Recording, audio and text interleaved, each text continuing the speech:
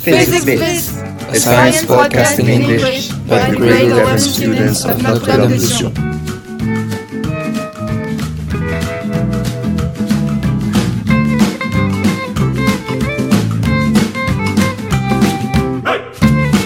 Alright, so we're back for another episode of Physics Bits.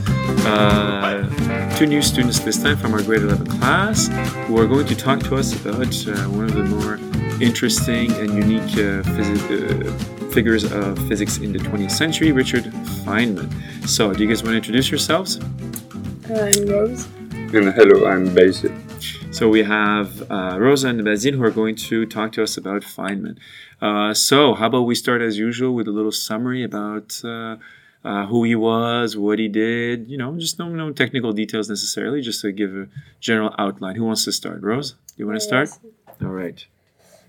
So Richard Feynman was born in May 11, 1918 in Queens and died in 1988 in LA.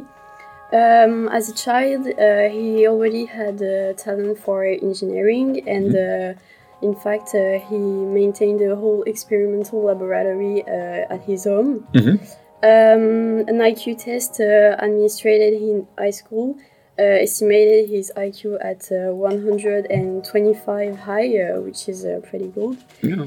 When he was 15, he taught himself advanced maths like trigonometry, analytic geometry, or infinite series. While he was still very young, he even joined the Manhattan Project, which is the American atomic bomb project undertaken during World War II. As a short side note, we had one of our other students from the grade 12 class. They did a whole presentation on the Manhattan Project. So if anybody's interested, you can go and listen to the episode, right? We'll do a little in-house advertising. Go ahead, Rose, continue if you want, or Basile. In 1965, he won a Nobel Prize for his work in quantum electrodynamics, and he contributed to science in a number of different ways, including the development of what are called Feynman diagrams. Yeah, which Basile tried to teach us in 10 minutes in English, and it was very difficult. But in addition of being a great scientist, he was also a great teacher and a great explainer. And in fact, one of his nicknames was the Great Explainer. So he's very well known also effectively for his teaching. He taught a very famous course at Caltech. And his course notes, most physicists, they have it at home. I still use it when I want to think of new ways of teaching something that you guys might have in class. Very, very original, and he's very much a physicist. So he was very good at math, but he's a good, very physical intuition. Maybe Basile, you're going to give us a short summary of sort of what he talked about in his life, in his research. I think Rose mentioned quantum electrodynamics and some Feynman diagrams. I know you like those a lot. Yes. So quantum dynamics is electrodynamics is a very tough subject, but I try to explain you what I understand from this subject. So it's a theory that explains how electrons interact, and apart the gravitation and the radioactivity, it's one of the most important law which explain the phenomenon in the universe. Right. So just to make a short summary, we learned in grade 10 that we have basically 4 fundamental interactions. Like you mentioned, we have gravitation, we have stuff related to radioactivity, we also have stuff related to the way the atom stays together, so the weak and the strong force. And the other fundamental interaction is what we call electromagnetism. And we're going to have another group talk about James Clerk Maxwell, who's famous for what he did on electromagnetism in the 19th century. So what you're saying, quantum electrodynamics is like the theory of electrons and electric and magnetic fields, but at a quantum scale. Yeah. Okay, so I'll let you continue. And then Richard Feynman found a way to represent the electrons' interactions, and it's called a Feynman diagram. Yeah. And because electron and positron can interact with photons, which are particles from another field. Right, the electromagnetic field. Yeah, exactly.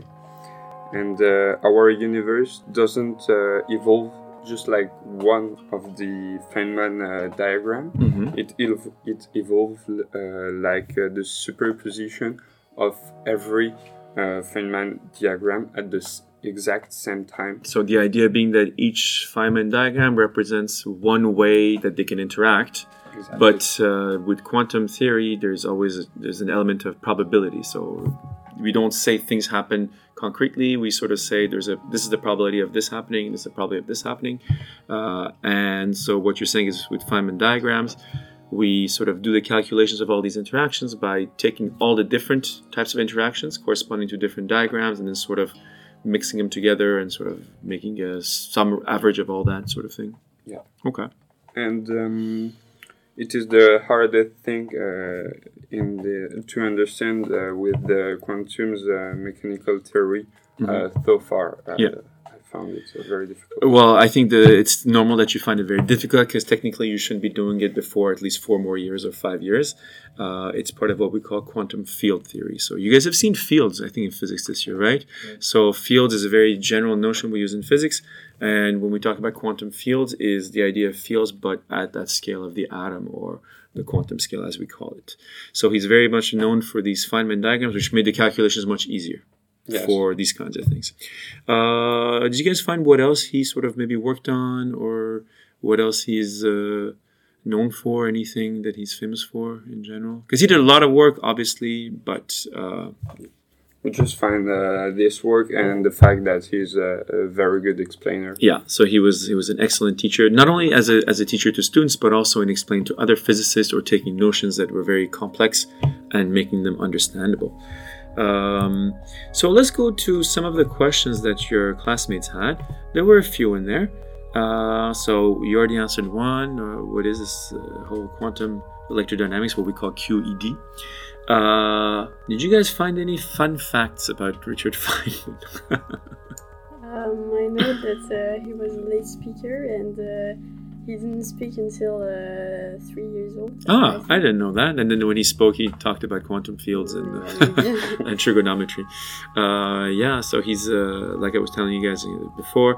He's very well known. He's very what we call bigger than life in that he was interested in a lot of things other than just science, and he had a very charismatic presence. Did you guys find any interesting quotes from Feynman? I know you were shaking your phone just before to try to hope to make it come back as you'd found one. Did it come back? Not really. Not really? Okay, so do you guys, you didn't find any particular quotes that you had found interesting? No? I think that it's you must not fool yourself and you are the only person to fool. That's very good. So there was one question, I think somebody who tried to understand your presentation on the Feynman diagrams and who had some issues with it, put a question: why is it that in this theory some electrons go into the future and some of them go into the past? Okay. So in fact you did talk about some electrons that go to the future and some that go to the past, and there's positrons and there's weird stuff happening. What is all that about? So it's a bit difficult and I didn't really understand it, but I can explain or try to explain. Yeah.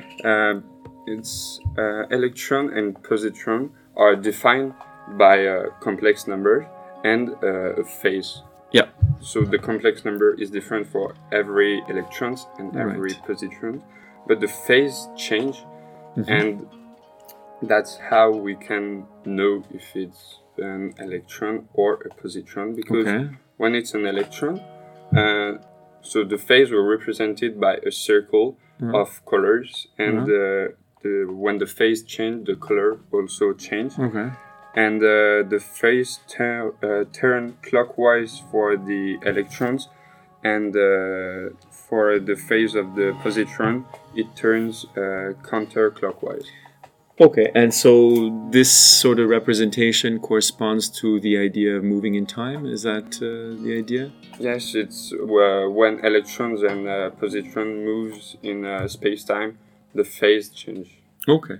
So I think it's, as you said, a very, very, very, very complicated thing to talk about without any equations, and even with equations, even more difficult. But I think in general, what we want to think of in science is that, in physics, is that so time, while we, as in our general experience, we can only go forward in time. We can't go back in time, despite what some of you might want.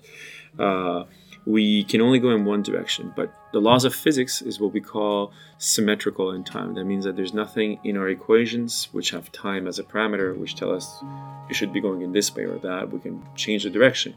And so what we notice is that you can take an equation that describes an electron going forward in time, and sort of the same equation corresponds to the description of what we call a positron, which is the anti-electron going backwards in time. So what does that mean in and of itself? Well, that's a much more complicated question, but at least in terms of the equation, that's how it is.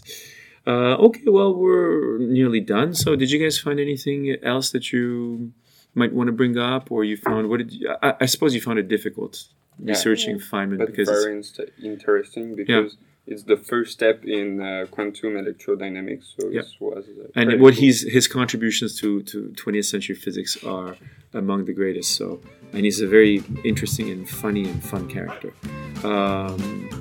Okay, well, that was a really good job for something that's kind of difficult. So thank you very much. So thank you, Rosa and Basile, and we'll be back next time with another episode featuring a new scientist. Thank you very much.